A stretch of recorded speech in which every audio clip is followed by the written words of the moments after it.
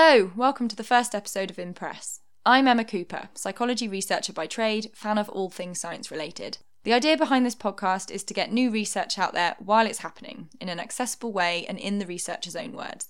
We want to hear from early career researchers, not PIs and professors. So if you're working on something that people need to hear about or know someone whose work is blowing your mind, please get in touch. And now, without further ado, our first episode. In today's podcast, I talked to Dr Hannah Christensen, a postdoctoral researcher at the University of Oxford. Her work focuses on something that's close to a lot of people's hearts, the weather. Specifically, she works on how to improve probabilistic weather forecasting. I met with her in the Department of Atmospheric Physics to find out more. This puzzled me because when I think of weather, I think of geography, but Hannah's actually using physics to predict the weather. I think most people think of weather prediction as being something that belongs in geography, where you talk about floods and human side of interacting with the weather. But really, I think that atmospheric science belongs in the physics department. Here we use the equations which describe the atmosphere to try to understand it better and also to try and predict it better. I mean, we have lots of collaborations with geography, of course, but it's nice to be in a physics department. So first things first, how does weather prediction actually work? Yes, this is quite a fun question because I think most people don't actually know the answer at all. So yeah, I mean, it's quite a fun thing just to ask a friend find out if they know how a weather forecast is made. This is definitely something that I do. And most people think it's some kind of statistical thing. You look at what the weather was like yesterday and you think it's going to be something fairly similar, or you look at what's coming in over the ocean and, predict this front is going to pass. That's how they used to do it, or it used to be involved in the process more. So that technique's called analogues. So you look for an analogue or a case in the past when conditions look similar to today, and then you can see what happened then and then predict that for what's going to happen next week. But I mean, what we actually do is we use physics to make a weather forecast. So we know all of the equations which describe how the atmosphere moves, and how the sun's radiation interacts with the atmosphere, warming it, and how kind of chemical processes going on in the atmosphere affect it. And so we actually represent all of these physics equations in a computer model, and then we make a kind of computer simulator of the atmosphere. So you make all these measurements using satellites of what the weather is like today, put this into your forecasting model, and then you predict the future using the equations. My big question now is how close to perfect accuracy will it ever be possible to get with a computer model predicting the weather? So I think the key concept here is that the atmosphere is what's called a chaotic system. So chaos is quite a recent idea in maths and physics. So it was kind of discovered in the 1960s. So it's a very recent theory. And what it means is that you have a system which is very sensitive to its starting conditions. So you could imagine that you had a knife teetering on its point, and precisely which way it's teetering at the beginning will say whether it falls right or left. That would be what a sensitivity to that condition is. And so what this means is that the atmosphere can sometimes do something vastly different to what you predict. Like a good example of this is the Great Storm of 1987. So the forecast made the night before it happened was it's going to be a calm night, there's no big storm on the way. And then what actually happened was there was an enormous storm. And this big difference in the forecast actually comes down to the lack of information in the starting conditions. So if you repeat that forecast with a modern forecasting model 30 years later, it still makes this mistake in the forecast. But so because of this chaotic nature, I think it means that we'll never be able to perfectly predict the weather. I mean, interestingly, how predictable the weather is changes from day to day. So sometimes you have very predictable conditions, and then you can really make a very accurate forecast. But other times, it's actually very uncertain. And this is why nowadays, instead of just making a single best guess prediction for the future, which is all Michael Fish had to play with for the Great Storm, we now make a probabilistic prediction. So if you run the Great Storm forecast using a modern probabilistic weather forecasting system, you can see that it's a very uncertain case. There's more than a 50% chance of having this very severe windstorm, and it just so happened that the most likely scenario was it would miss the UK. I was interested to know how hard it is to communicate this statistical information to the general public.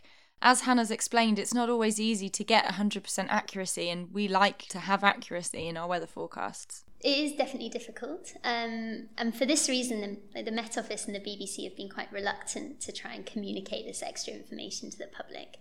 And I mean, I suppose in part it's because they're worried the public will think that they're hedging their bets in some way. So, I mean, if you're listening to a Met Office forecast and they say 70% chance of rain, then you might think, that just means that if it's sunny, then they can say, we said it might be sunny, and if it rains, then they say, it might rain. So I think this is really a key reason why they've been reluctant. Another reason is people don't understand what this 70% means. Does that mean over 70% of Oxfordshire? Does that mean it's 70% of the time between 1 and 2 p.m.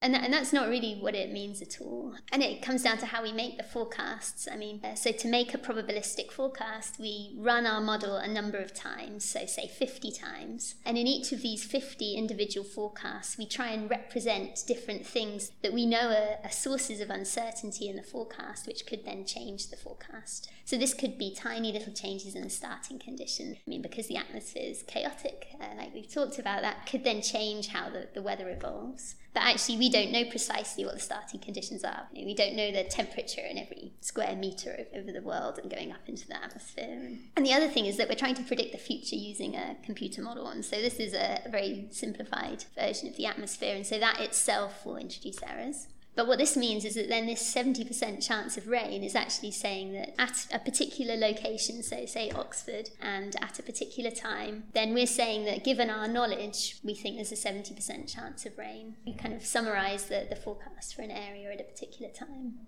So part of the problem that you guys are trying to solve is how to communicate what this sort of statistical likelihood of the weather being a certain way. Yes, yeah. So, I mean, my own research is on improving these probabilistic forecasts. But, I mean, in order for them to be useful, you need to be able to communicate this information. I think one way that has proved to be popular is to pick particular high-impact events. So say there's a big windstorm coming, and to then create this into a story in its own right. And this is something that the Met Office has run with a few times on the BBC, on their kind of forecasts. And so they'll kind of prep the public for it, like build them up. So they'll say, on Thursday, we think there's going to be this storm coming. And they'll show a map which shows different tracks of where this storm might go. And then the idea is that then, the following day you have another couple of minutes where you talk about it, but you can update then the probabilities. And in this way, you're really communicating quite accurately what this uncertainty is and where it's coming from, and the public can see that you update the information. But then there's a better understanding of the process somehow. It doesn't seem like you're hedging your bets in the same way. Very honest approach. You said that your work is looking at how to improve the accuracy of making these sort of probabilistic weather forecasts. So how does that work? A good way of thinking about improving the probabilistic forecast is to first define what we mean there. A good measure of a probabilistic forecast is that if you say it's going to rain with a 70% chance, then if you collected together all of those days you'd made that forecast, does it rain on 70% of those days? So that's something you can calculate, and so you can evaluate how good your forecast is based on that metric. You can also look and see if your forecast actually changes depending on what the weather conditions are. If I collected the climatological data for Oxford, I could make a very accurate probabilistic forecast by always predicting the climatology, even predicting the climatology for the middle of July. But this is not actually very useful. So the other thing you want to do is that your forecast moves around depending on what is going to happen. So does it actually stick its neck out and say, you know what, tomorrow I think it's going to be 30 degrees. So this is how we can measure then how good a forecast is. But you asked then, how do we actually improve the forecasts? Yeah. So the technique that I work on is called stochastic parameterization schemes. There's a number of different words here to talk about. So firstly, there's this idea of a parameterization scheme. So this comes down to how we actually build these computer simulators of the atmosphere. And the key problem is that we only have limited computer power. And so we can't model the movement of every little swirl of wind. And actually the scale below which we start making very coarse averages is about several kilometres in a weather forecasting model, so say 10 kilometres. And clearly there's a lot of stuff going on below that scale which we can't explicitly represent. So what we do is we build a simplified version of things that go on smaller than that scale, so like clouds, the interaction of the wind with mountains, things like that. And we call these simplified models parameterization schemes. So we build a cloud parameterization scheme. So the other word I mentioned is this word stochastic. So all that means is adding random numbers to a model. The process we go through is we've built a representation of a cloud for a particular area in our model, and we know that this is going to be wrong. But what we can do is we can characterize the ways it's likely to be wrong. What kind of errors do you expect to get from this scheme? And then we can build that into the model itself. So we can include these random numbers which are representing now potential clouds that could happen in that grid box instead of just putting in the most likely cloud. And so you could think of the traditional way of building a model as being that we just represent the most likely cloud, say, at every point in our model. And if you do this, then you're going to end up with some estimate of the most likely weather for next week. But I suppose what we are trying to do is to represent the uncertainty in that forecast. So instead of representing just the most likely cloud, we represent one possible cloud. And we do this by including random numbers into the equations.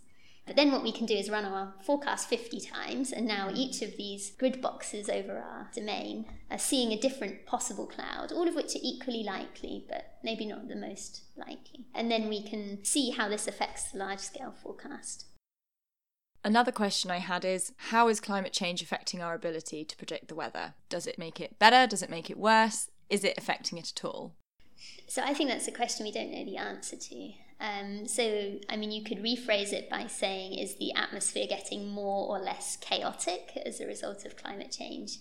And I don't think we really know the answer to that. And finally, something we'll be asking every one of our guests, what do you think is the most exciting finding to come out of your field of research? Yeah, that's quite a hard question.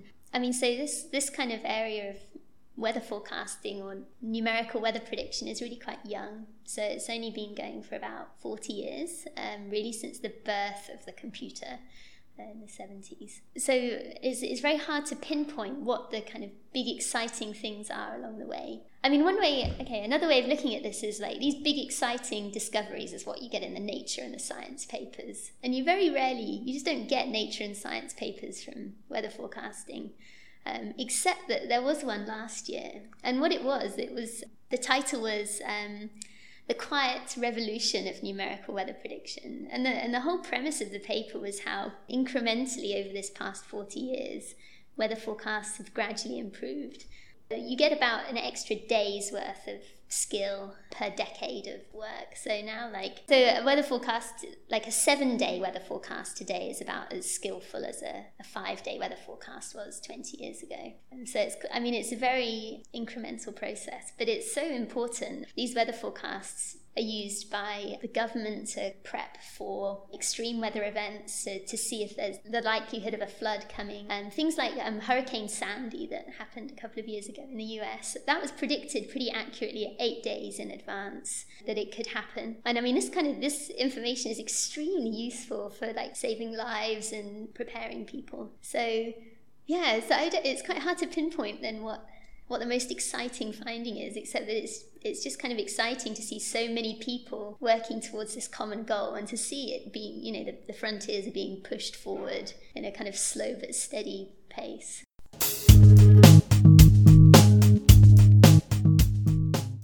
That was Dr. Hannah Christensen talking about her work on probabilistic weather forecasting. Hannah has written a blog for us that details more about what she does, how she got to where she is, and where she's headed in the future. There's also some more in-depth information about her work and some references if you're interested. Please log on at inpress.moonfruit.com, link in the episode description, and have a read. If you want to showcase your work on Impress or know someone who should, please get in touch via our website. This episode was produced by Rhianna, Goozee and me. Our theme music is Blanks by Podington Bear. Thank you very much for listening.